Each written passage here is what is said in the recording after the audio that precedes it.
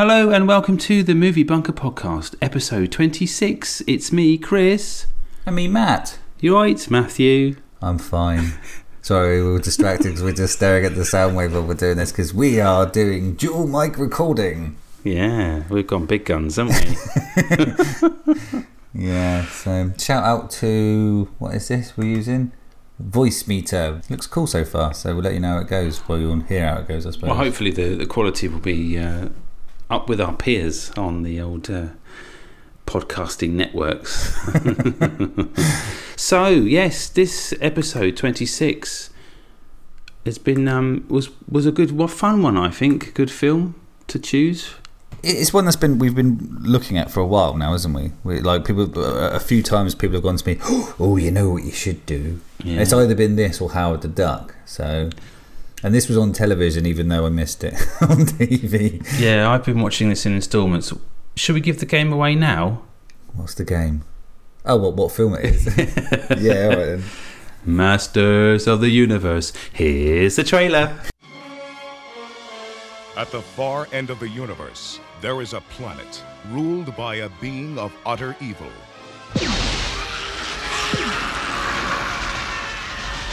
And there is only one man who dares challenge him. They are locked in a battle to the death. A battle that will take them across the heavens. Stop him! A battle that will finally be fought. I want them hunted down and brought to me! Across the face. Police! Nobody move! Of Earth.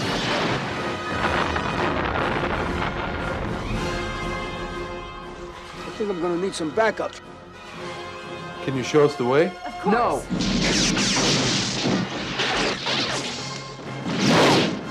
Somebody help me!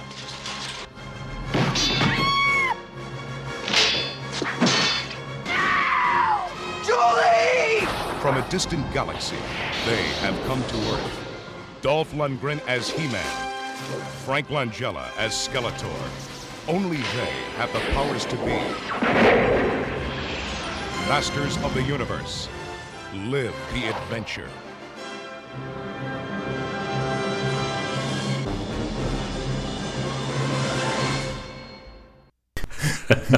That's definitely your thing now. Here's the trailer. Yeah, I've got to have some sort of a catchphrase. It's a catchphrase. Yeah. It is a catchphrase. Yes, that was He-Man. Well, we keep calling it He-Man Masters of the Universe, but it's not actually, because I kept searching for the words He-Man and it doesn't turn up there. It is actually just entirely titled Masters of the Universe. Yeah, I'm not entirely sure. Yeah, it was why get rid of He-Man? Exactly. Well, the plot synopsis is this. The heroic warrior He-Man battles against the evil Lord Skeletor and his armies of darkness for control of Castle Grayskull. That's the short version. There's a long version, but that's pretty much it, isn't it? Well, it's a toy advert, isn't it? Well, yeah, it's funny. So I was reading and people were saying this film shouldn't be compared to the comic books because not the comic books, the cartoon series, because it's not based on the cartoon series. But the fact is, it came out 6 years after. 6 years after the incredibly successful cartoon series, on the back of the cartoon series itself. So there is no way that you can ignore the fact that there was a very popular cartoon series, first of all. The cartoon was the first one that was after a toy. Oh, really? So the toy came first in this instance. Okay. So G.I. Joe, I think, was the other one, the other Saturday morning cartoon. And then He-Man was a toy first. And then they started writing some background mini comic book stories on it. And then decided to go into the world of the cartoon, the Saturday morning cartoon. Which is why, and I read this, there was at the end of the cartoon there's always like a little moral tale. Yeah. So children, don't punch each other in the nuts. Yeah. Because nut punching's bad. In today's story, Elena tried taking a magic potion which she thought would help her. Well, she found out there aren't any magic potions. And you know what? There aren't any magic drugs either. Anytime you take one from anybody but your parents or your doctor, you're taking a very big chance. You're gambling with your health, maybe even your life. Drugs don't make your problems go away. They just create more. And they did that just to try and assuage the censors to let them have the cartoon out. But even so, they weren't allowed to show He-Man toy adverts during the cartoon because they thought that was just too fucking much. But the cartoon, I remember really, it was, well, we're in our 40s. I mean, let's just say that now. Not to look at. Yeah. No, but this is right up our street in terms of 80s fare. I loved the cartoon as a child. Yeah, I mean, it hasn't aged particularly well, has it? I mean, but it was a really cheaply made cartoon. It had loads of like the same, like, oh, this is Adam running round a corner. This is. It had that kind of Scooby-Doo nature where they used the same backdrop or something with skin past. Like, yeah. But yeah, I mean, it was good fun to watch this film again. I think I watched this at least 25 years ago, and it's 30 years old, more or less, isn't it? If not more. 2 years ago, I think it was 89, 87. Yeah, so the cartoon came out in 82, the film came out in 87. It's a long time ago, Chris. I remember watching the film and really enjoying it. I mean, second time round, I've never watched it since. I was 8, though, to be fair. Yeah, I think I would have been a few years. It would have been on TV, and I would have catched it on TV. On TV. And the thing is, like, pretty good. People don't really appreciate it, but back in the day, things used to run and run and run, and then when they stopped running, they'd just repeat them again. Because you only saw things once, they'd show it once. It wasn't like they didn't have to occupy 24 hours of television. You had like an hour of TV, and these cartoons were always Saturday morning ones, so it would literally be once a week. So you could have 24 episodes, and that would last the best part of a fucking year. Yes, good point. The cartoon was great. It was very cheesy, quite camp as well. If you looking back at it now, so yeah, it's impossible to. I think they've tried to say now the toys one thing, the comic book is another thing, the cartoon is another thing, and then the film is its own entity. But you can't ignore the fact that it was on the back of an incredibly popular cartoon.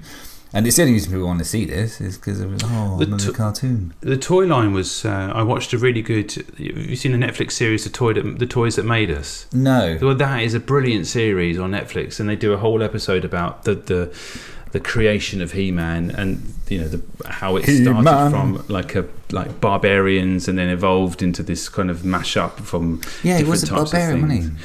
Yeah, so like a Conan the Barbarian type thing, and quite a lot of it was quite violent to start with, and obviously they toned down a lot of it and made it quite obviously kid friendly. And the toy line, it was, as we know, was incredibly successful. Very rarely punched people, apparently. I was reading, mostly throw them. Yeah.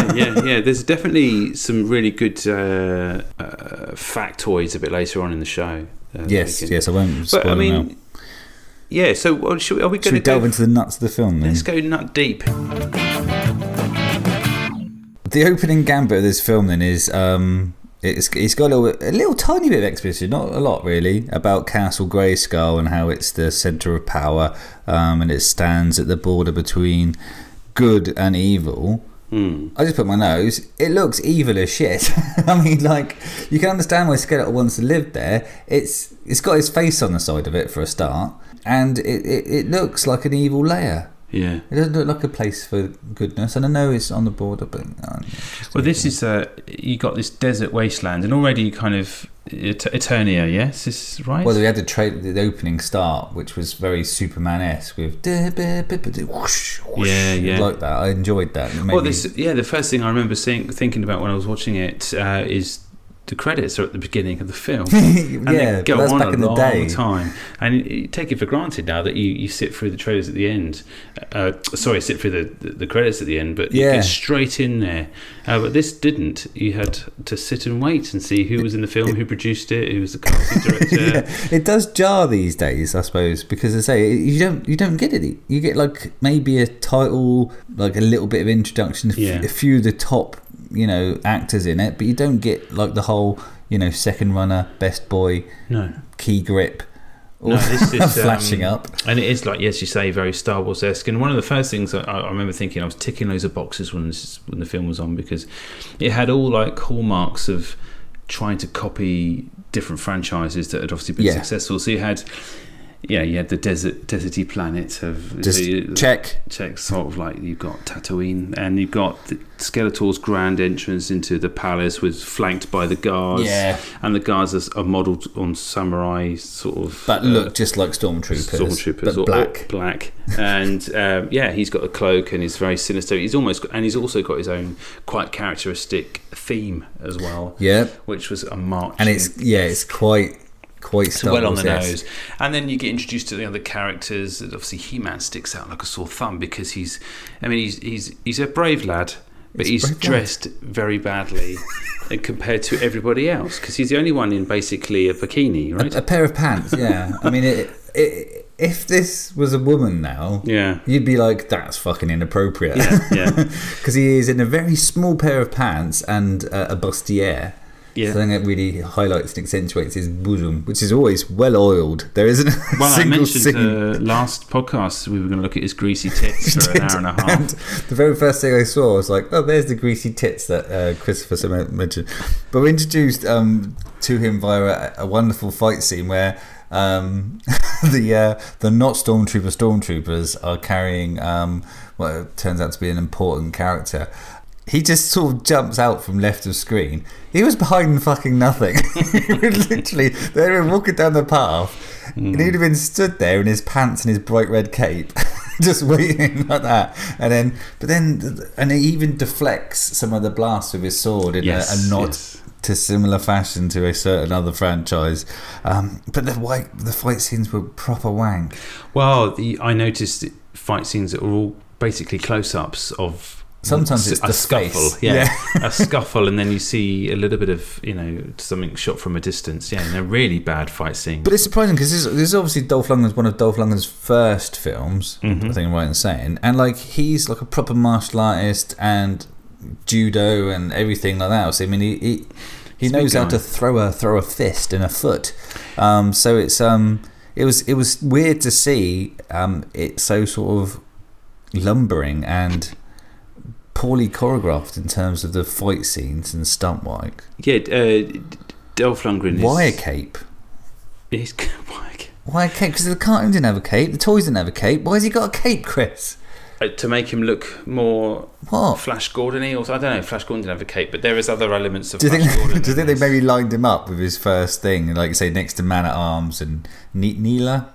Yeah. Next to, and they were like, dress for combat.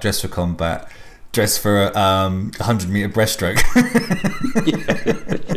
And they're like, we need to cover this boy up somehow. I was like, well, we can't fuck with the costume too much. Let's give him a cape. It makes no sense because they've done lots to modernise. Let's just quickly delve into the cast a bit. So we mentioned Dolph Lundgren there as He-Man. Yep. We get Frank Langella as Skeletor. He's good. Yeah, actually, Skeletor was well acted. For a skeletal faced man.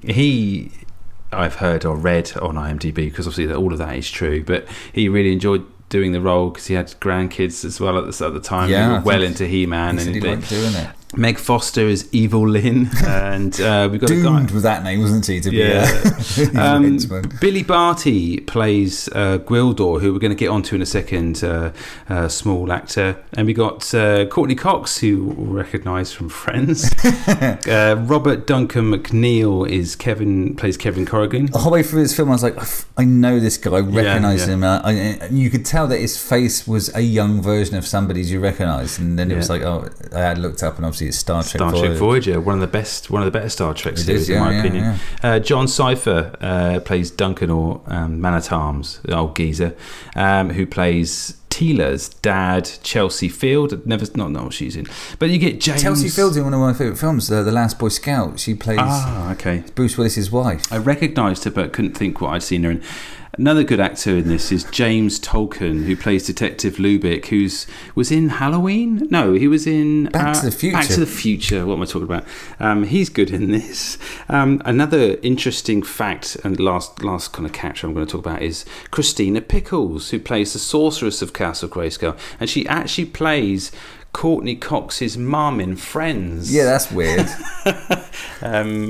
Courtney Cox being Monica Geller. Am I right in thinking this is Courtney Cox's first film? Her first and her film. finest. Yeah, I think before this film, she'd probably been in Bruce Springsteen's video. Yes. Yeah, that's probably the first thing she's been in. But yeah, not a bad cast. There's other actors. There are other actors. But yeah, no one worth maybe talking about. There's a lot of beasts and creature kind of guys all heavily made up who are... I don't know, just really can't. But the ones of note and merit I've mentioned. Dolph Lundgren basically... well, he can't act at this stage, I don't think, and he's not overdubbed, but a lot of his, I've noticed there's loads of overdubs in terms of all the speech in this film, and very badly overdubbed at that. But he doesn't say a great deal in this film. A lot of the dialogue and speaking and plot development is done by Man at Arms and his daughter Tila. So Chelsea Field. A lot of it is done in conversation around him, where he then just goes, yes. Calm down. But he's in the background looking sweaty. Yeah, I think I read on the factoids, or you might call it the factoids, that he, in his contract, he had it written in that they had to let him try to redub 3 times. Yeah. And then they're allowed to replace him with another actor to dub over all of his lines. That's right, yeah. So, there is a factoid of that nature where, he was going to be originally overdubbed anyway, but it was in his contract not to do that. But the budget was tight. Well, and worth mentioning as well before we go any further about the director. The director was Gary Goddard. This was his first and last movie. Oh, really? This is why a lot of the effects and sort of budget that this film initially had, a lot of it was they were able to do a lot of the stunts and a lot of the special effects because his pay was going to be so low because this was his first. The studio was taking a bit of a punt on him. He's doing like Broadway or something now, but okay, he may have done a few little bits and pieces or short videos on films, but he created Captain Power and the Soldiers of the Future. I kind of remember that. Oh, right, okay. That was a weird TV series, but he didn't direct it. He obviously just wrote for it, I guess. And there's loads of little documentaries on YouTube about this movie because it's quite a cult classic now, I guess. And we always said we would avoid these sort of things, but this film, in production-wise, was really troublesome, and they at one point towards the end of the film, they had still a few scenes to film, and the studio cut it, basically. They simply refused him to do any more and reshoots. Then he paid... There's no second camera crew, was there, or anything? He paid out of his own pocket to finish the film, initially. Desperate he was to get it out there. I mean, it's such a... what's the word I'm looking for? Ambitious project based on how much they wanted to include. You've got CGI elements, right? Okay, visual special effects. You've got makeup special effects. You've got multiple locations, or however. We'll talk about it later on, but there are probably about 2 locations in this movie, and the extras are non-existent. No, there isn't really any extras. You've got the main core cast, and that is it. And a cow. So anyway, we digressed a bit there, but I think it's important to flesh out the backstory a bit. So after He-Man jumps out from behind a rock, so like I was surprised because I've watched this a long time ago. I was surprised that the film opened with the fall of Grayskull, just straight away, bang. Nailed it. Skeletor's in there. He's got captured the sorceress. Then you get He-Man's wank fight scene, and he rescues a small dwarven character, which is Billy Barty. I thought that was his name, but I thought that didn't sound right. Gwildor. He rescues Gwildor, played by Billy Barty. Not Yoda. All the thing from Legend. Oh yeah, little chap. There's a couple there. Although he may actually be in Legend. This Gwildor character was written specifically to take place of the little ghosty floating hat cape man. Yeah, who did magic, because obviously that was just too much of a stretch to work in the 1980s. Yeah, I guess in terms of things missing as well, Battle Cat is obviously cited. I mean, it was not ever going to be there. It was not possible to have Battle Cat in 1986. No, but he could have had. They could have done something. Just a cat. Yeah, I mean, Siegfried and Royal points to the fact if you have a proper tiger, it's going to fucking rip your face off. But you can't have He-Man without Battle Cat. Cringer. Cringer, and he was Adam. He was not Adam at all in this. So they didn't do any metamorphosing at all. No, he was He-Man all the way, wasn't he? He-Man all the way. No, yeah. I have the power, no transformation. There was one I have the power, but he already had the power. Was this at weird. the end of the film Yeah. where his lips don't move? Yeah, he just stood there. Overdubbed. Just stood there, yeah, going, I have the power. Oh, it's the same thing I had all along. But I think ultimately this is gearing up for like a sequel, right? Well, that was in the plan, wasn't it? That was the plan. Should we jump ahead? I just want to jump right ahead. Jump straight to the end. Yeah, because this must be one of the first films to have An after credits. an after credit sting. I'll be back. With the young, that's not the young, young Skeletor coming out of the water. Yeah, what was he in water? Well, he got thrown off the side of the thing at the end. And Almost like the Emperor when he gets thrown down the turbo tubes. very similar. It was incredibly He similar. goes, I'll be back. Yeah. In a non-Terminator way. Not at all like the Terminator. Anyway, we skipped to the end. Big time. Yeah. Oops, spoiler alert. Yeah. So anyway, this Gwildor serves two purposes: A, to not be the magical floating hat, fully Winnie the Pooh guy. He has created a key. A MacGuffin. A MacGuffin. He's created a plot device. Is what he's done. She tricked me. She stole the key. Gwildor, can this device of yours get us to Grayskull? Certainly. To the sorceress? Those were the first coordinates I calculated before she came. Okay. Oh, but we can't. If we disturb the gravitonic waves, Skeletor's key will locate us. Which not only enabled the initial takeover of Castle Grayskull, but also enables them to save a fuckload of money by coming to Earth. Yes, yeah. So this MacGuffin key thing helps. You can just jump around. It creates little portals, basically. Yeah, by pressing musical notes on it, it's like a little round. It's like a little synthesizer. It's more like an accordion. Accordion, yes, it's more like an accordion because the buttons are more accordion-like. It's like a Swiss Army knife as well, isn't it? In a way? Yeah, with a little fork, with some fork sporks and stuff coming off the top. Yeah, so if you're ever stuck in a survival situation, not only would this thing take you where you want to go, but it also enable you to eat your spaghetti because it does the twist, doesn't it? So you can just be able to jam it in your bowl and away you go. And also, we establish here that Gwildor is the comedy value as well, isn't he? He's there. I don't remember laughing much at this film. But he's a little funny chap, isn't he? He squirts water out of his ears and. Oh yeah, he has little. Yeah, he's funny. He's funny. He's a funny man. Lovely little guy. I liked Gwildor. Oh, poor Gwildor. He doesn't die. He doesn't die. No. Yeah, so then they're introduced to the plot device, and they use the plot device to go and rescue the sorceress. But it goes badly, it goes awry, so they have to. There's this weird. Sorry to interrupt you, Matthew. That's right. They're in Gwildor's little hovel, which is not like Yoda's hovel at all. Not at all. And with He-Man, sit down, you will. Yeah, you must bend over to get into my hovel. Sorry. So you've got Gwildor, you've got Man-at-Arms, and you've got Teela. Yeah, his sexy daughter. And can I say something about Teela? In a re-interruption of your interruption. This is how it goes on this podcast.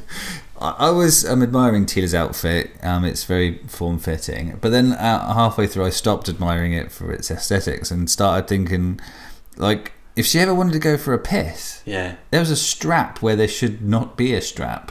Oh, okay, so she's hemmed in, literally. She's strapped on in there. Well, she'd have to get fully nude just for a pee. Well, her jumpsuit thing is perfect combat gear as far as I'm concerned. And so it covers everything. Man-at-Arms, the old fella, Duncan, he's well dressed for combat. And it's again, you see everybody else. They've all got like helmets, leather gear on, they're well covered. And you see a few pockets for things which come in later on. Yeah. There's a baddie that basically they're in the hovel and with Gwildor and the two other. Yeah, you get a heavy metal baddie turn up, don't you? Yeah. So the guy with hair, is it Sarud? Is that him? Karg. Karg, was it? Yeah, Karg is like a weird-looking thing from the Terrorhawks, and with a really big bouffant hairdo. Really big. And I was adamant it was a woman, but it's not. It's played by a gentleman. But it's a weird-looking thing. Which he's got a hook. He's got a hook for a hand. Yeah, so they break into the hovel and they escape out the back, don't they? Have a little corridor. Yeah, so luckily Gwildor has a back entrance, which he's not afraid to let people use. Sorry. Well, it automatically takes them all the way to Castle Grayskull. Well, did he not? Oh no, because they're not allowed to do the beepy beep thing, because then they're monitoring the frequencies of the random shit thing, and they'll know when they've used it, so they have to just walk in, and there's no one around. That's what I'm saying. It's deserted. They've literally, like, 2 hours ago taken the castle over, and then suddenly they've gone, right, everyone lunch. Yeah, they've all gone off for catering. Yeah. And they've left, and they're alone in that sort of castle area for ages. And they try and release the princess, and not the princess, sorry, the sorceress, because the princess is from Monica's the other thing. mum. Monica's mum. They try and get mum. Monica's mum out of her beam of torchlight. Well, Skeletor is draining her power, is that right? Yeah, it's doing something to her. He's becoming more and more powerful and having a great time. Hamming it up. He's brilliant. And then there's a bit of a commotion. All shooting. And then the key is activated and they jump through the portal. Let's cut through that shite. There's loads of other little fighting bits. Yeah. And then Yep, they jump to Earth. And the key is damaged in the... Well, he's lost. He's like, oh, yes, it's where's the key? Yeah, so they end up on Earth and in the woods, thankfully, not in a heavily populated area. Well, before they jump to Earth, this is why I've tried to write this down to keep it in order. We're then introduced to Julie, Courtney Cox, in her final days as a short order waitress, and her tragic backstory, which is jarring in this film. It's just suddenly out of nowhere. It's like, why did you have to leave? Because my parents died in a plane crash. And it's like, and again, it falls in that thing. It's like, how the fuck rich are people? Because it was their own private plane. Yeah, yeah. She was like, I was meant to go to the beach, but I wanted to hang out with you, and now then they went in a plane, and then they crashed and they died. Well, her boyfriend's a selfish bastard. He's basically he's up himself in terms of he's in a band. He's going to play in this band at the dance, at the high school dance. I find it hard to place the ages of these people with the characters. Yeah, Courtney Cox is off to leave for something else. Yeah, her parents had died tragically in a plane crash. Yep. And so there you got that horrible tragic backstory. And Kevin, who's her boyfriend, is like this real sort of muso-y, selfish. He's quite nice though. And towards the end, to start off with, he's a little bit self-centered, I think, and all the stuff going on. Yeah. But okay, we're introduced to them, but because obviously then we need to tie the two people up together. So they crash. They crash. Well, they don't crash land. They are not. They're sort of portal jumping, aren't they? So they appear in this piece of forest. And automatically they get the munchies, don't they? Straight away. And they go a little perimeter, little search, safe journey to try and find the key. And they've all synchronised themselves now. Yeah, I don't know. What did that mean?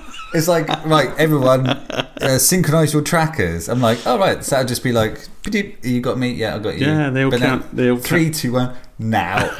It didn't make any sense. They do like a little safe journey thing. Safe journey. Which is their like... Good journey. Good journey. Good journey. Catchphrase for eternity. Yeah, it's not like "May the Force be with you" or anything like that. No, it's not that at all. It's it's totally its own thing. They go off on a little look around, and then they find the diner, which sells ribs, burgers, chili dogs, and shakes. Looks good. A typical kind of drive-through American diner where Courtney Cox is working. Yeah. Gwildor spies a bargain bucket in the back of some kissing couple's with some car. cuddling. And he uses his little grappling hook to grab the KFC bucket, and then he starts to drink the barbecue sauce or the gravy. Not that any of us have done that before. What I thought was weird about that scene, and this is when I annoy myself at films, because I watched this, and when he fires his little grappling hook and you see the little grappling hook grab the bucket and then pull it out, I'm like, that was completely the wrong trajectory from where he was. And like, it's an impossible shot. And even once you've got it, right, this thing is like got 3 prongs on it and it's picking up a soft bucket full of fucking chicken. Ribs. And chicken and ribs. Chicken. Oh, and what a great combination. It's going to go everywhere. All he's going to do is knock it over in the back of the person's car, piss everyone off, and then scuttle back into the bush again. And people are going to see it flying through the air as well. I mean, what a great... But it doesn't. He gets it perfect. What a great combo bucket that is. Oh, it looked good. But you know what? Before I watch this film again, and obviously I'm going to remember a lot more about it now, seeing it a second time, but one of the only things I remember about this film is... that's the scene of them eating the bucket and Gwildor drinking the gravy down, and basically they start munching, don't they? And Duncan, Heat Man at Arms, is basically saying that all soldiers need to look for food. That's one of the main things. And she's like, "Oh, you're always thinking of your stomach." And they're chowing down. And she's like, "How do you get the meat on these little white sticks?" It's like it's a rib cage or something where it's ribs. And she's like, "Ooh. No, I'm not having that. It's just because you're vegan." Yeah, vegans. But he doesn't care. That's groundbreaking for 1986. Doesn't Duncan say, never think about food when you're hungry or something, or so basically don't think about where it's come from. Just eat get it down, and which is a good point if you're on the field. Yeah, but the thing is, if you've come from a completely vegan world and you eat this shit, you're gonna have the shit. That chicken and rib is gonna go I know like people that have stopped eating meat for like a month and then go back and eat like a big old burger and then they're like horribly ill the next morning. Yeah, it's bad for you. It's bad. That change, you should just stick to what you know. But he chops down like a chicken wing in that, and then like during the fight scenes he could battle them off with his squirting diarrhea probably. But it's just weird that scene, the whole scene is the only thing I remember. It does really stick out like a sore thumb. 25 years of not seeing this film, and I can tell you I know the scene. Vegans question mark. Vegans. and the ribbon chicken combo bucket, which sounds like absolute heaven. So yeah, it's just after the buckets. The buckets. Courtney Cox. Hang on a minute. What? The cow. That was before the buckets. Oh fuck! Sorry. Yeah. Should we? That's when they first landed. Yeah. There's a life form coming through there. It's large. A large life form, not on their aliens tracker devices at all. But, and a cow comes through, doesn't it? And Gwildor tries to talk to the cow. Yeah. Hang on, let me try and communicate with it. Moo, moo, moo. Gwildor, come on, Gwildor, we gotta go and find the key. What the? Moo, moo. That's actually quite good, Gwildor. Yeah, it's a good Gwildor. I like that. Anyway, after meeting a cow and then eating one in a weird symbiotic piece of bookended filmmaking, Let's make us really think about where our food comes from. Also, why is there a cow wandering through the fucking woods? Well, maybe they've stumbled across... There is no such thing as wild cows. Well, maybe they stumbled across the holding pen for the restaurants. What, you know? in a fucking wood? In a swampy wood? Yeah. It's weird. They just stuck it there. And it was well groomed, that cow. I ain't in that. Oh, a lovely cow. That's no fucking wild cow. Did it have a bell? I didn't hear it. I think it had a cowbell. Ooh, like a Swiss cow. Yeah, Anyway. Courtney Cox then finds the cosmic key. Yes, that's right. They find the key. And they find it in an obvious crater, smoking away. And their first reaction is, oh, it's a Japanese synthesizer. Yeah, he's made up in the old the boyfriend Kevin, because we've established he's a bit of a muso. Oh, he plays some mean keyboard, and he starts trying to jazz it and make some real cool tune out of it, and that activates the sensors, doesn't it? Back on. As soon as they start using it, because they were monitoring we know this from earlier, they're monitoring the frequencies. Honking thing. Monitoring the frequencies. So, but the things that I've noticed is that when they were touching the buttons, it was making quite obvious music noises. Now, you're music. Yeah, I'm a music man. I'm not. I come from far away. But like it was like dong bing bing bong bing, right? When they're touching it, down. But when it's but when Gwildor was banging in the fucking keys, it was just didn't sound the same. Yeah, and then he pressed like one main button in the middle, and it goes big red one, like a bassy sound, and that's what triggers the portal. Yeah. But The yeah, lights. yeah. So he was definitely. So so like you say, and I'm like, oh, looks like it's fallen from space. Oh, let's ignore that, because I mean, the ability of people in this town, well, the three people that we meet from this town, to completely and utterly ignore the fantastical is amazing, because they find this Japanese synthesizer in a meteor crater, smoking away. They start doing it. Then they go off to the thing under the sea, dance under the sea from Back to the Future. Yeah, so he goes and starts miking up the machine, doesn't he? He's like, check this out. Yeah. And in that time, we've seen the mercenaries are being picked. So not like that bit in Empire Strikes Back. Not at all. When they're lined up, the bounty hunters.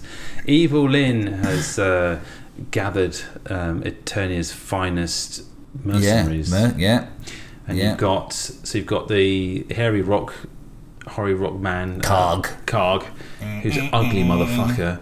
You've got he's small though, isn't he? He's 90% hair, that guy. Yeah. You got Blade, who's like I didn't remember Blade from the comic. I keep saying comic, but cartoon series. Well, these were made. A lot of these were new. Beastman was from the thing. Yeah, Beastman, who was a bit of a dullard. And Sarod, I believe, was also the snake. Sarod, who's the snake man with I liked his throat. I was going to say, shouldn't he have been a frog man? But that, because I mean, as far as I know, snakes don't do that, do they? Poison tree frog man would be awesome. Just touch ya. But he was like flick his shit at ya.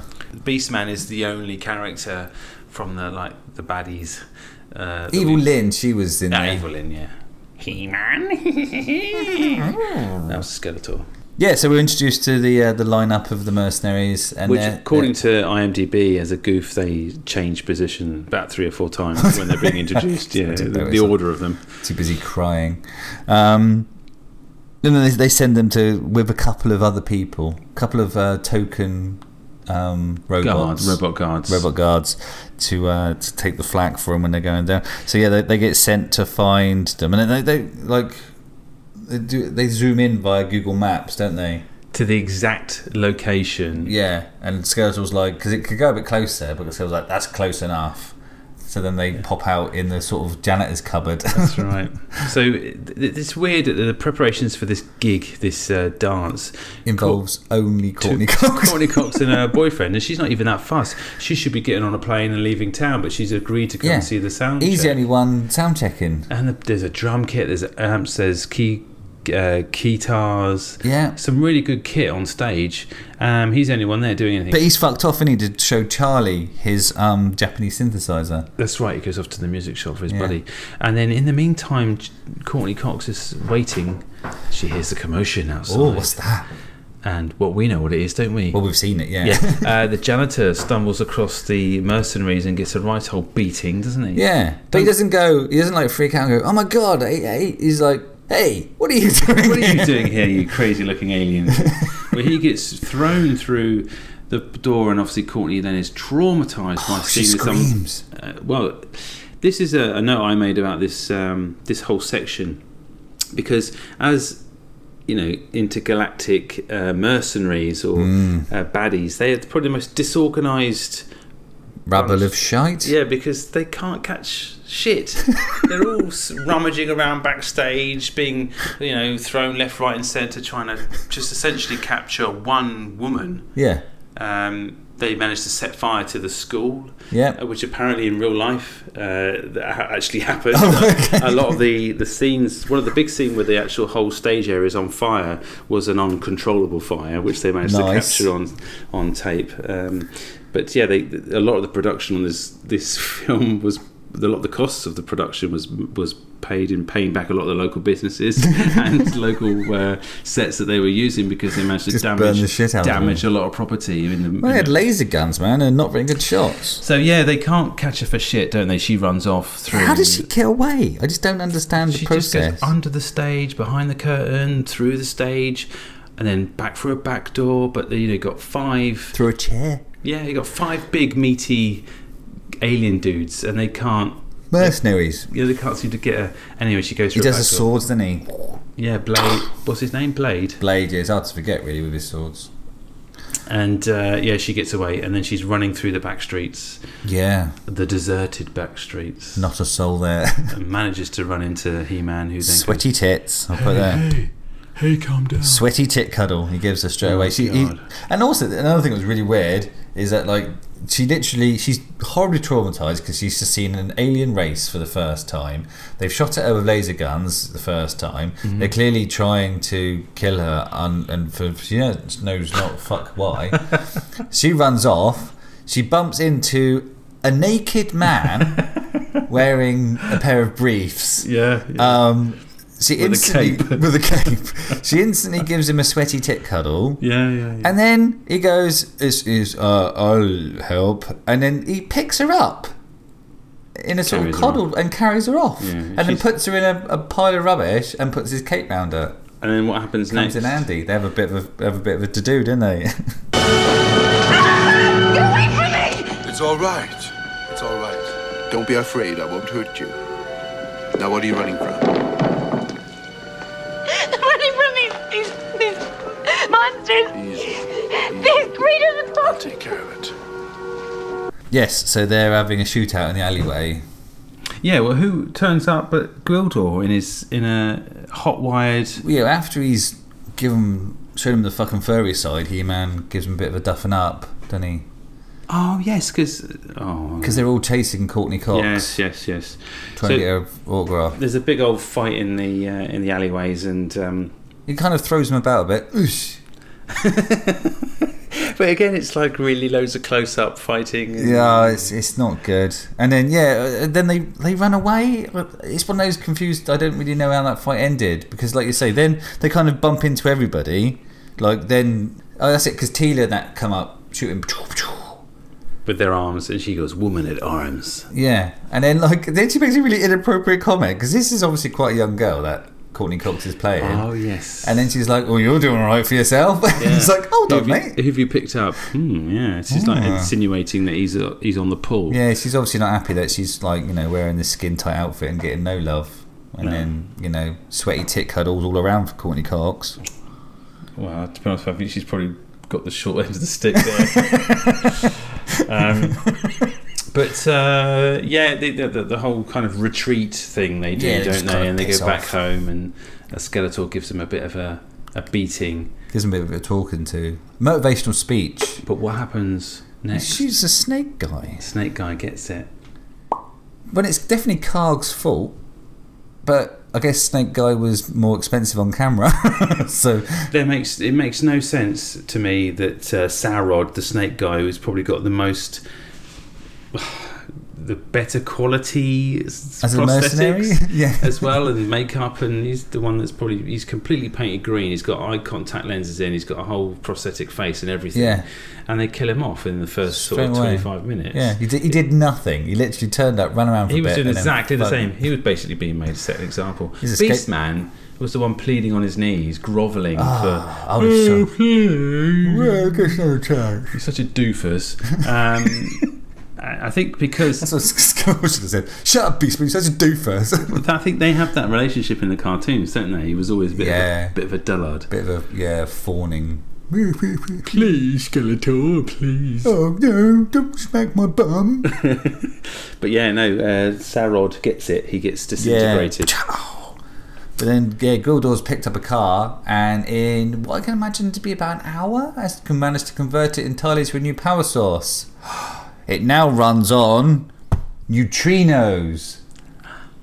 The neutrinos are mutating. Do you remember the neutrinos from 2012? Yes. I was like, fucking hell, these neutrinos, they get everywhere. Despite them being basically formless particles that can pass through anything, not only can they boil the centre core of the Earth, yes, but they're used as a fuel source.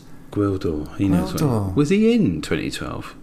Is there Gwildor. A small person in 2012? Maybe. There was a couple of dogs that looked highly trained. Well, he could have been one of the suits. If there was a small gilled, hairy, not Yoda at all looking chap, maybe in 2012, and we've missed it, let us know. Yeah. They're not going to let us know. They're not. They're not going to. They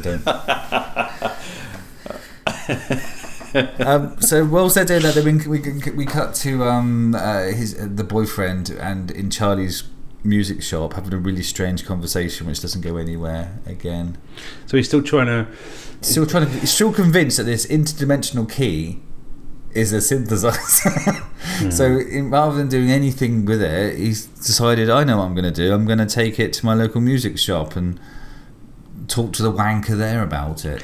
Well, there's just a lot of filler, I think, now. From here on in, it's all filler. All filler killer. Yeah, because there seems to be a lot of just procrastination and towards just basically getting to... Yeah, the whole film could be... like, if Skeletor just let it go. Just leave He-Man where the fuck he is. We'll just stay here.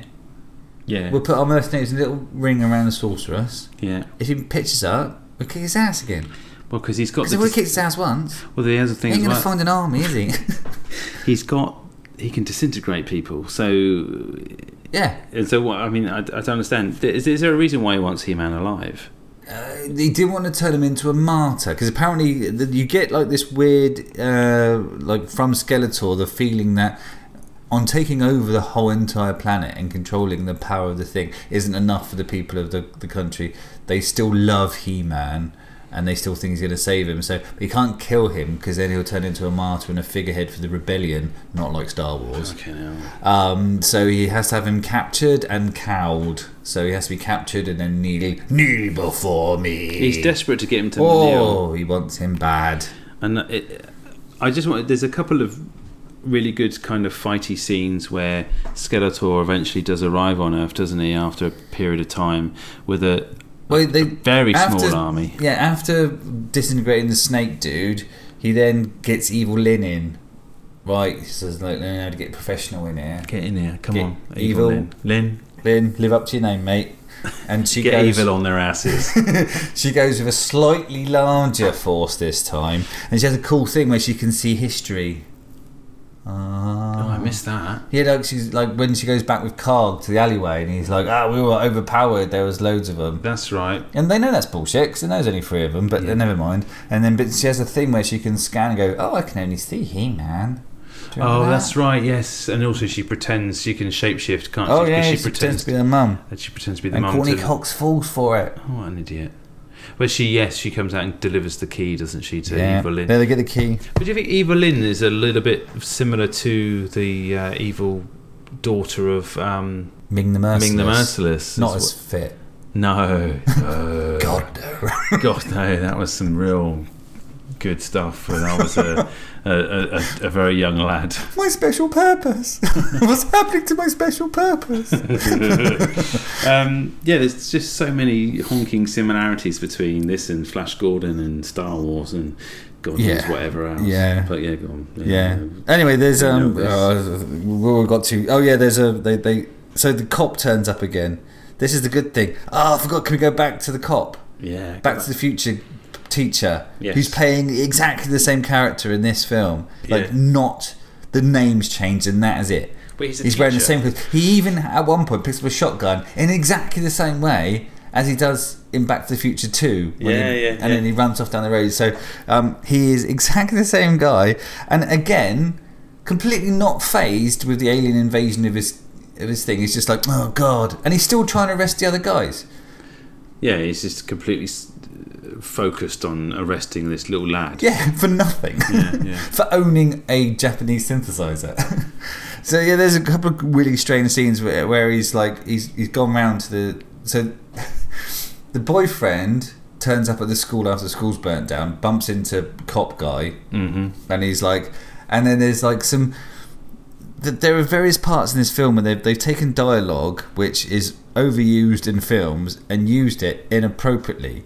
So like they literally turns up, they're dealing with the scene as they found it. They're pulling out the janitor and stuff, and he turns up and he goes. The boyfriend goes, "Oh, my girlfriend's in there." I was like, "No, we've checked. There's no one else in there."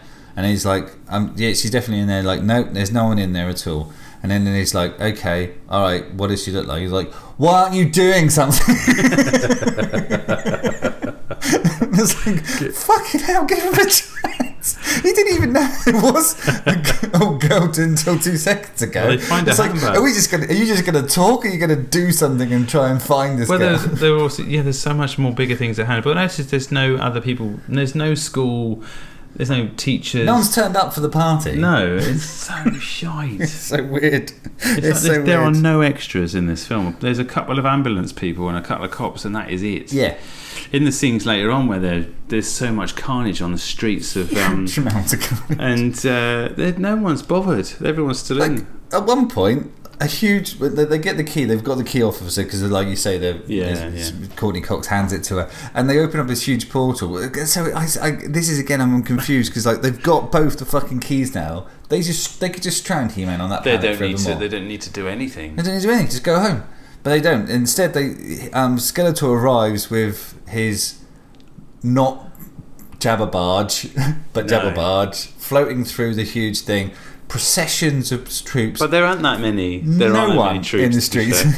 There's no. There are no extras. No one's gone. Oh, should I maybe phone the military? You'd have the military on there like a shot, wouldn't you? And they would have dealt with them quite quickly because there aren't that many. And they're bad shots. And there's 3 of them that come through on little hoverboard type things. Yeah, because they're the special ones. Yeah, it's like, that's not going to come into play. 3 of them. Yeah. He-Man manages to commandeer one, doesn't he? And he goes after them on a brave little sort of jaunt. He gets it back, doesn't he? Because he takes the chicken stealing kit. Oh, that's right. He manages another perfect shot where he whips it out of Evelyn's hand. It's like, who cares, sort of thing. She was cradling it like that, right? It's like, wait, excuse me, what are you going to do with your really important plot device? I'm just going to hold it really loosely here. Evelyn. What's that over there? Oh, it's He-Man on a... It'll be fine. Do you want to go grab that a little bit? No. I'm just going to cradle it. It's fine, he's miles away. He's never going to get here in time. Yeah. It's getting closer. Do you not think he maybe... Oh, that's fine. Well, doesn't he come out of nowhere, though, doesn't it? Yeah, they see him coming and he just picks it up and fucks off again with it. It's really bad. What happens next is they bugger off. There's a bit of a issue with He-Man gets captured, doesn't he? Ultimately, and he gets whipped. Oh yeah, but they also shoot Courtney in the leg. That's right. She gets a terrible burn, doesn't she? Because Skeletor, not only does he have the ability to instantly vaporize someone, he's got obviously a lot of control. He's a bit of a sorcerer. Yeah. But if he just nicks you, it turns into this disgusting looking suppurating wound. Mm-hmm. It's horrible. It's like, she goes into a bit of a fever. She's not doing particularly well as old Courtney at this stage. But they got the key back, so that's okay. But then because the key's been like shot, slightly damaged, it's like Gwildor's beside himself. He's like, oh no, this can't be fixed. Blah blah blah. To fix this, I would need a music man. Like, does anybody here know a music man? This is where it gets ridiculous. My favourite line. This is where it gets ridiculous. Dimension travel is easy. Music notes are hard. That last bit, but yeah, he definitely says dimension travel is easy, but like finding the right tones is hard. Well, and he's true. like, and the guy's like, oh, I know. I remember the tune because I've got Perfect Pitch that someone mentioned earlier. Yeah. So he starts, Kevin. Not that one. Yeah, it's very reminiscent of that old. So, but then Wiggos goes, I need a few things. A Masonic Tesseract. Right here. An Octode Rectifier. I have an Octode Rectifier. And something to play the tones on. Wait, I'll get a keyboard from Charlie's. well, even though I need 3 things, I need an octa blah blah blah blah, a blah blah blah blah, and a blah blah blah. And then Neela goes, I've got her. Yeah. And then Iron Man goes, and I've got her. Oh my god. And then a future Star Trek guy goes, oh, well, I can get you a keyboard. And he's like, what's a keyboard? He's like, let me show you. Well, actually, I can, but it all got burnt down in the school fire. Yeah, everything else got burnt down in that thing. But yeah, you can get me a keyboard. But it did remind me much of the scene in the IT Crowd where my favourite episode, the Frito episode, where they play like a role-playing game. Yeah. It's like, you have my sword, and my staff, and my bunny bracelet. And whatever it is that I have. which I'll probably try and find and play at that point. Brilliant. But yeah, that was I just loved that whole scene. It was just so horrible but brilliant in the same way, because there's like bullshit words and it's like everyone's got it, just like, oh, see, good job He-Man got captured, not one of those fuckers, because he's not going to go, let me just check my pocket. Nope, just my dick in here. He's got no pockets to speak of. Just where he keeps his lotion, just so he can keep himself oiled just up. in his front pouch. Jesus Christ. Stupid boy. Well, why is He-Man getting whipped? Because he wants him to kneel, right. Chris. Yeah. It's like, kneel. So he's desperate for him but to... a really slow whip. Yeah, and he's just like a... left a bit. The acting's terrible, isn't it? Oh. Dolph is not a great actor. No, I mean, he does a thing well, and unfortunately this required maybe a bit more. But then again, it was based on a shitty cartoon where, you know, the guy was instantly disguised by taking his shirt on and off. So... Yeah, that's true. And he had a lovely haircut in that cartoon. It's a bob. So eventually they make it back, don't they? Man at Arms and the crew. Yeah, they all get back to the same place. Back using the little tune, even with the cop in tow as well. And they bring him. The little bald cop guy. He's happy. Yeah, he ends up with a good little deal, doesn't he? And then Skeletor gets all golden. He takes the final bit of juice from the sorcerer. And then he has the sword as well. Yeah. Don't know why I did that. He goes all golden, doesn't he? But like, so he goes, now I've got the sword. Mm-hmm. And like, instead of just holding it and doing the, now I have the power. He just sticks it in a little thing, doesn't he? Like, that's right, puts it to one side. It's like, I'll just come back to that in a second. I'm just going to leave that out of arm's reach to deal with. Well, I just hope he doesn't get free, because if he gets free, he's going to definitely get to that sword quicker than I can. Well, there's a big sort of fiery gunfight at the end. There's a big fiery gunfight. Evil Lynn had her heart broken, which I thought was one of the few pieces of acting in the film. When Skeletor, when he's like, now I've, and she's like, we've got it. It's like, no, not we, me. You mean nothing to me, sort of kind of thing. And you could see a little moment on it. It was actually a piece of acting that happened. The character of the actress has been in quite a bit, isn't she? Old Meg Foster. Yeah, Meg Foster. She does a lot of sci-fi. A lot of sci-fi. She's got funny looking eyes. Well, I'll get to that in a second. All right. In my factory. But yeah, so like as soon as the shit starts going down, she's like, well, I could stay and help, or I'm just going to fuck off with all the soldiers. Have myself a bukkake party out the back. Yeah. I don't know what that is, but it sounds good. So it just leaves him with all his newfound power, which seems very much like his old power in the sense that he still can't beat up He-Man. And then we get the money shot from the whole entire film of He-Man holding aloft the sword. Mm-hmm. With his mouth closed, saying, I have the power. I have the power. But yeah, they didn't make enough of the I have the power thing, because that is the whole payoff of the cartoon. You'd be watching the whole cartoon waiting for him to do it, and then he'd be like, super powerful, stupid double strong, points his sting, and Cringer becomes Battle Cat.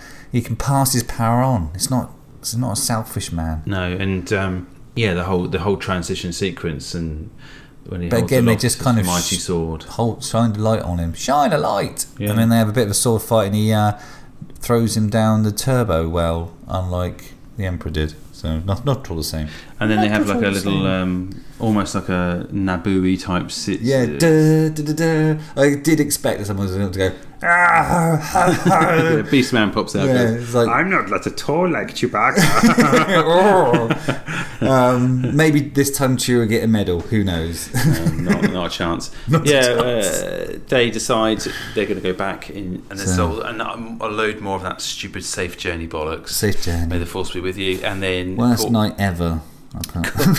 Worst 90 ever. Yeah. So so as they're going, they're like, is there anything you'd like to do? I can send you. And then all of a sudden, at the end, a little nugget from Gwildor, which may have made the rest of their lives easier had they known this before. Yes. He suddenly goes, I can send you anywhere at any time. And they're like, nah, it's fine. Nothing tragic's ever happened to me that I could possibly want reversing. La la la la la. Oh wait. Yeah.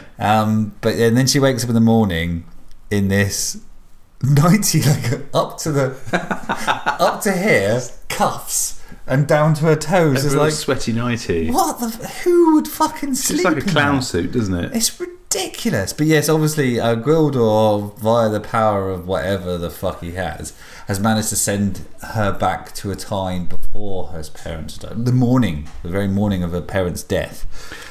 So she pitches up and she's very happy that her mum and dad steals the keys away, doesn't she? Yeah, so that they can't go on their private plane to Deathland. She's got a bad feeling about it, hasn't she? Yeah. And then she runs into the street with her boyfriend's there, and they both know. You can't do this at the end of a film and go, unless you introduce something else. Like maybe the sorceress would have gone, I can do time travel. Yeah. And then that would have been fine. But Gwildor go with his key, I can do time travel. Like, why did they not just do that? I know what I'm going to do. I'm going to go to that bit before I made these fucking keys, smash it. Never happened. That's the problem when you introduce time travel into anything, is it ruins everything. And also, the cop guy stays behind in Eternia because he thinks he's got a better life. So Again, what happens to him? Just taking everything in this stride. So what happens to him if they go back in time then and they go back to Earth? He's not there. His hand starts fading. Yeah. And because he'll never exist or something, or will he? He'll have to play in the Dance Under the Sea. Yeah, I don't know. It just doesn't make sense. Back on Earth, if there was any other policeman, they'd be worried about him. Yeah. But they're not. He's managed to cop off of like a 20-year-old Eternian woman. Yeah, it's like, and they formed a very quick bond. He's a bit of a hero, isn't he? Everyone loves a sexy bald guy. He just shot one guy. He just shot one robot, which I don't think that was. We, like I mentioned right at the beginning of the podcast when I spoiled the ending. After the credits, you get the little headshot of Skeletor coming out from the water and going, "I'll be back." Yeah.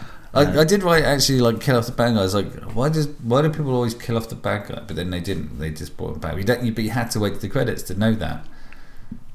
But it's so often, like, would Batman kills off Joker every time. Excuse me. Why would people do that? Anyway, back in the day, you wouldn't necessarily wait for the end of the credits in the old days. No. It's not. Not now that we know that you stick around for the sting. Yeah. The double sting, the triple sting. So that brings us to the end of the film, Chris. If you listen to our last podcast, you might be aware we have a new show sponsor, Chris. We do indeed, yeah. We're very lucky to be sponsored by Unity Brewery Co., who are based in Southampton, our hometown. Leading the way in the craft beer market. Yeah, make some great beers, and we've been sent some great samples, so we'll have a little crack on one of those. I can't have one till Friday though, because it's you're I'm on diet. Friday's my cheat day. So what we'll do is we'll have some taste testers and we'll put them up on our social media. Yeah, I mean, I'm not even funny. This isn't going to be a hard job for me. I fucking love beer. And I love good beer. And you brought me some of these for Christmas. I did, yes, I did. Yeah. And I enjoyed them then, and I will enjoy them even further now. And we are hoping to do a podcast from the Unity Brewery itself. Yes. We might actually get some listeners inadvertently just in the background. Yeah, in the corner whilst they're enjoying a beer. What they do is they open the tap room up every other sort of weekend, I think, and you can come in and actually physically sit and enjoy the atmosphere of drinking in a brewery. It's a great atmosphere. It's a great place to try the beer firsthand. But yeah, we've got some good stuff coming up with those guys in the future. So yeah, we're really pleased to be sponsored by Unity Brewing Co. Unity Brewery Co. That's unitybreweryco.com. Take a look at the website. It's magnificent. So do you want some factoids? Factoid me up. Yes. Okay, so I've got a couple here. Many viewers of the film commented on actress Meg Foster's eerily effective contact lenses, which gave her character of Evil-Lyn a sinister and unearthly air. Actually, she wore no contact lenses. What? Her eyes naturally have a blue-grey iris, and tiny pupils, giving her a striking appearance, and she's often been cast in sci-fi fantasy roles because of them, and jokes that she appeals to casting directors, and she brings her own special effect with her face for free. Wow. Mattel, which owned and produced the Masters of the Universe toy line, mandated. Did you just do a little fart, by the way? No, it was a seat. Mattel, which owned and produced the Masters of the Universe toy line, mandated early in the production that He-Man could not kill anyone on screen, and that's why Skeletor's troops are robots. Right. I've got some goofs for you as well. Oh, goofs. Love a goof. There must be plenty in this film. Yeah, so when Carl... Didn't see any boom mics, though, which is always no lines. Proper goof. No wire work or anything. So when Karg leads Skeletor's troops charge into Gwildor's home, he tells his men to find the key. It is impossible for him to have known about the second cosmic key, as his superiors did not even know one existed until shortly later on. Yeah, because Evil Lynn's like, oh, the prick's got another key. she's like seizing, isn't she? That's right. And Yeah. That's when all shit kicks off for the first time. Another one is this is IMDb is fantastic for these little things, but when Beastman throws Carl, the janitor, through the door at the high school, he flies backwards. But when he's shot, the shot cuts to him flying through the door. He's facing the other way. It's a stretch, that one. Yeah.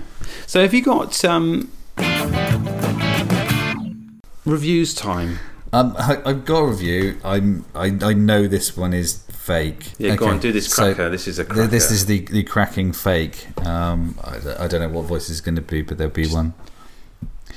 It was the greatest film ever made. It's better than Transformers, better than Blade Runner, better than Backdraft. It's a strange triumvirate there.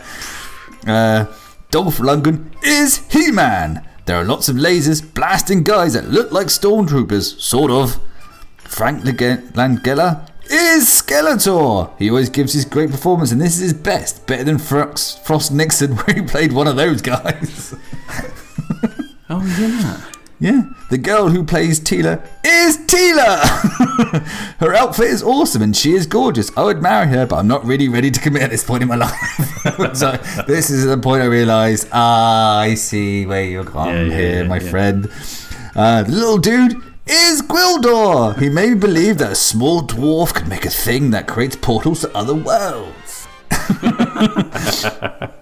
Special effects are awesome. No battle cat, but I heard it's because they had a big cat, but he ate an extra, and whatever they had to do, they had to fire him. The cat, not the extra. He died of blood loss from massive head trauma caused by the cat ate part of his face. Great movie. Dolph Lundgren rules now and forever. You should also check The Punisher, which is the greatest film ever made.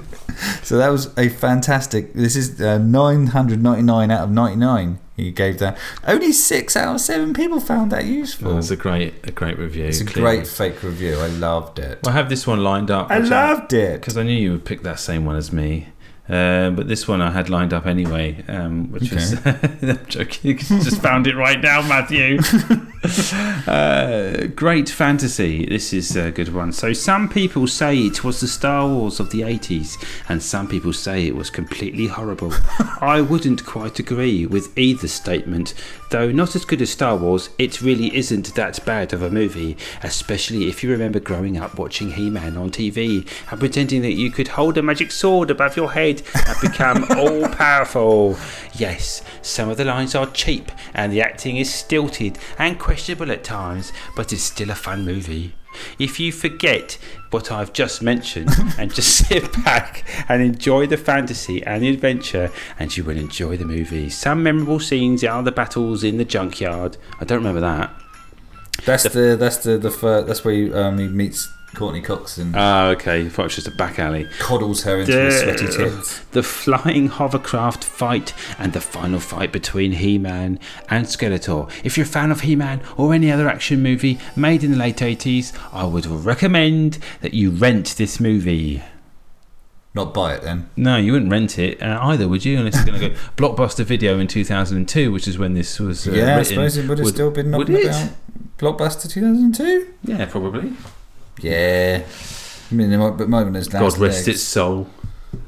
Might have been the last legs. So that's He-Man, the Masters of the Universe. The He-Man, the Masters of the Universe. The one that we weren't going to do. But we did it. We've done it, and I think I'm glad we did, because it was a good old nostalgia trip for me. Let's tie into your podcast and your interview with Joe Simpson, where there was the Batman and Robin film was heavily tied into merch before it even began sort of shooting. Yeah. So, and also his project of toys, figures, figure painting. Yeah, where it's almost like we planned this shit, but we didn't. I don't know how that happened, but yeah, and there's a couple of other little YouTube videos of the making of this film, which are really interesting about just how up against it the director was, and the studios just didn't want to get this film released. Yeah, I mean, we've mentioned previously, and I wish I could find that fake review it is that one. It's good to see positive feedback. It was good to read the positive reviews of this film. It seems that an awful lot of people enjoyed the film, and I think all things did it turned out pretty well. As to Frank Bailey's notes, everyone has a right to an opinion. No one will ever realise what goes into making any movie, but we had many masters to please on this one. The entire movie was done for $17 million, and it's a good-looking film. I'm proud of the film. Pleased to say it was a feature film. Blah blah blah blah.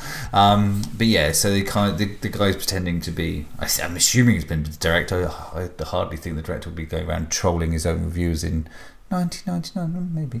It's a weird one, that one, because it does sound like it is written physically by him. It's decent. It's a decent English in there, so yeah, it's not written by a moron anyway, and it is entirely believable because we know that getting a film to screen is horrendous, and various you have to sort of cut off your arms to get things done sometimes, and with these budget constraints, and I believe Canon Films were incredibly. They're about to go bankrupt, I believe. So they were holding back lots and lots of the sort of extra monies and things that you'd need to be making it a completely polished film. So the fact that they got anything to screen, although while they were making this, they were planning the second one, which I find odd.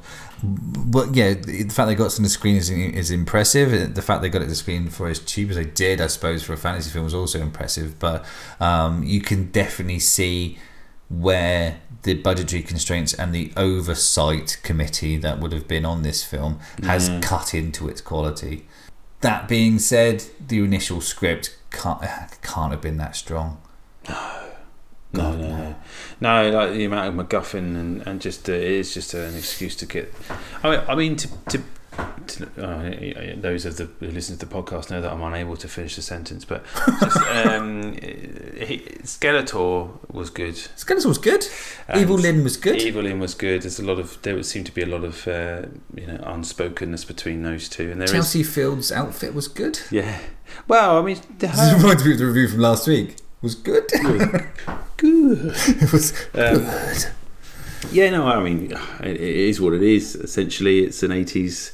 Yeah, well, like you say, it was a nostalgia trip watching it again, because I haven't watched this for 30 odd years, and I did watch it repeatedly back in the day. It's one of those things that I just passed me by. I think I was maybe not too young, but just didn't have it for some reason. But I was a massive Toy Line fan, massive cartoon fan. Yeah, and are we really surprised that a film based on a cartoon based on a toy didn't turn out to be fucking Citizen Kane? Interesting to watch this based on the amount of 80s nostalgia stuff that's around at the moment. I think we're getting a He-Man film, aren't we? Again? Are we? It's been in development hell for 10 years. I just don't see how it plays now, because it was so obviously targeted as selling toys. I don't see how, unless you completely break it down, build it up again, and just take him out of the fucking swimwear. Could they Nolan-esque this movie? Anyway, no. He-Man, let's. So go on then. Apart from, obviously you mentioned the performances of Evil Lyn and Skeletor. Apart from that, what's your one takeaway? What's your one? Because we know it's not getting out of the bunker. That's definitely it's well and truly in the bunker. To be honest with you, I can't think of anything else, and apart from those other actors as you mentioned. But really, it was a good springboard. We have to say that for a lot of people. For me, it's not. There isn't anything else apart from maybe the delivery of the. You like Gwildor? Billy Barty's always good luck. Good value. I mean, it's not enough to elevate the film for me. I mean, apart from, as I say, I think Skeletor is the one for me. Skeletor's the one for me. Skeletor's the one for me. So yeah, I'm afraid. What about you? Is that it? Yeah, I say Billy Barty as Gwildor was good because he was probably an original character. Oh, like you say, it's tricky. There's a couple of decent sort of things. The special effects were pedestrian. The fight scenes were worse than that. No. There's a bit in the film where they blow up there's a car. The cop is behind the car in the street battle, and they blow up the car, and it blows up the windows of the shop, one of the shops, and sets fire to the awning, and that actually happens in real life. So this is what I'm talking about. They cause quite a lot of damage whilst filming this, and the night shoots apparently were relentlessly hard because they'd have to set all the rigs up, all everything else, all the mics, all the leads and everything to record. They'd record in whatever space they had. They'd have to take everything down in order for the shops and everything to open up the next day whilst on fire. And then so the night shoots were apparently, according to Dolph Lundgren, they were horrendous. The decision was obviously purely financial because they couldn't afford to have it set in a fantastical world for the entirety of the film. I think I remember reading the director had to really, really beg to get like the opening and closing sequence set in Eternia. They wanted to do the whole thing on Earth. They gave us that. Dolph Lundgren jumping out of a rock. That's what I liked. Okay, fair enough. Cool. Right, so Chris, the universe stays in the bunker. What's the next film? Oh God, I can't do this anymore. So what are we going to do? What's our next film of choice then, Matthew? So our next film of choice, inspired by James King. And when I listened to that interview, I suddenly thought, yes, that's a good idea. We should do this. We haven't done a comedy in a long time. We have comedy, quote fingers, because we could do a horror film. Not Another Teen Movie is what we're going to do. The 2001 mashup. What would you call this genre of film? Is it? It's dead now, isn't it? Well and truly dead. This kind of thing. It started with Scary Movie, which kind of did it well, I think, and just pulled all of the sort of horror movie tropes and put them together in a comedy. Scary Movie was good. Yeah, and then it just grew balls and ran with it. And I think this is kind of near the end of the run of these piss take movies. So it's a send up of all the teen movies that have accumulated in the past 2 decades. Yeah. Reading off the IMDb. Brilliant. Yes, there you go. So that's exactly what it's going to be. So we're going to do Not Another Teen Movie, a 5.7 on IMDb and available on Netflix. Oh yeah, great idea. If anyone's sort of listening to this part of the podcast and wants to get involved, watch it. And let's we can get your comments on that one. Yeah, looking forward to that. I've not done one of these. This is the first time we've done one of these mishmashy mashups. Lovely. If you fancy getting involved, obviously, in that, give us a shout on Facebook, Twitter and Instagram. We're on there. And just a quick plead, if you're listening to the podcast, wherever you are, just hit the app or wherever you get the podcast from and just give us a rating and subscribe, because it will help us get noticed by other listeners, and maybe if you like it, someone else might like it. Spread the love. Tell your friends. Pleading. It's a bit pleading. It's getting a bit pleading on it. So we'll see you next week then, Matthew. Bye.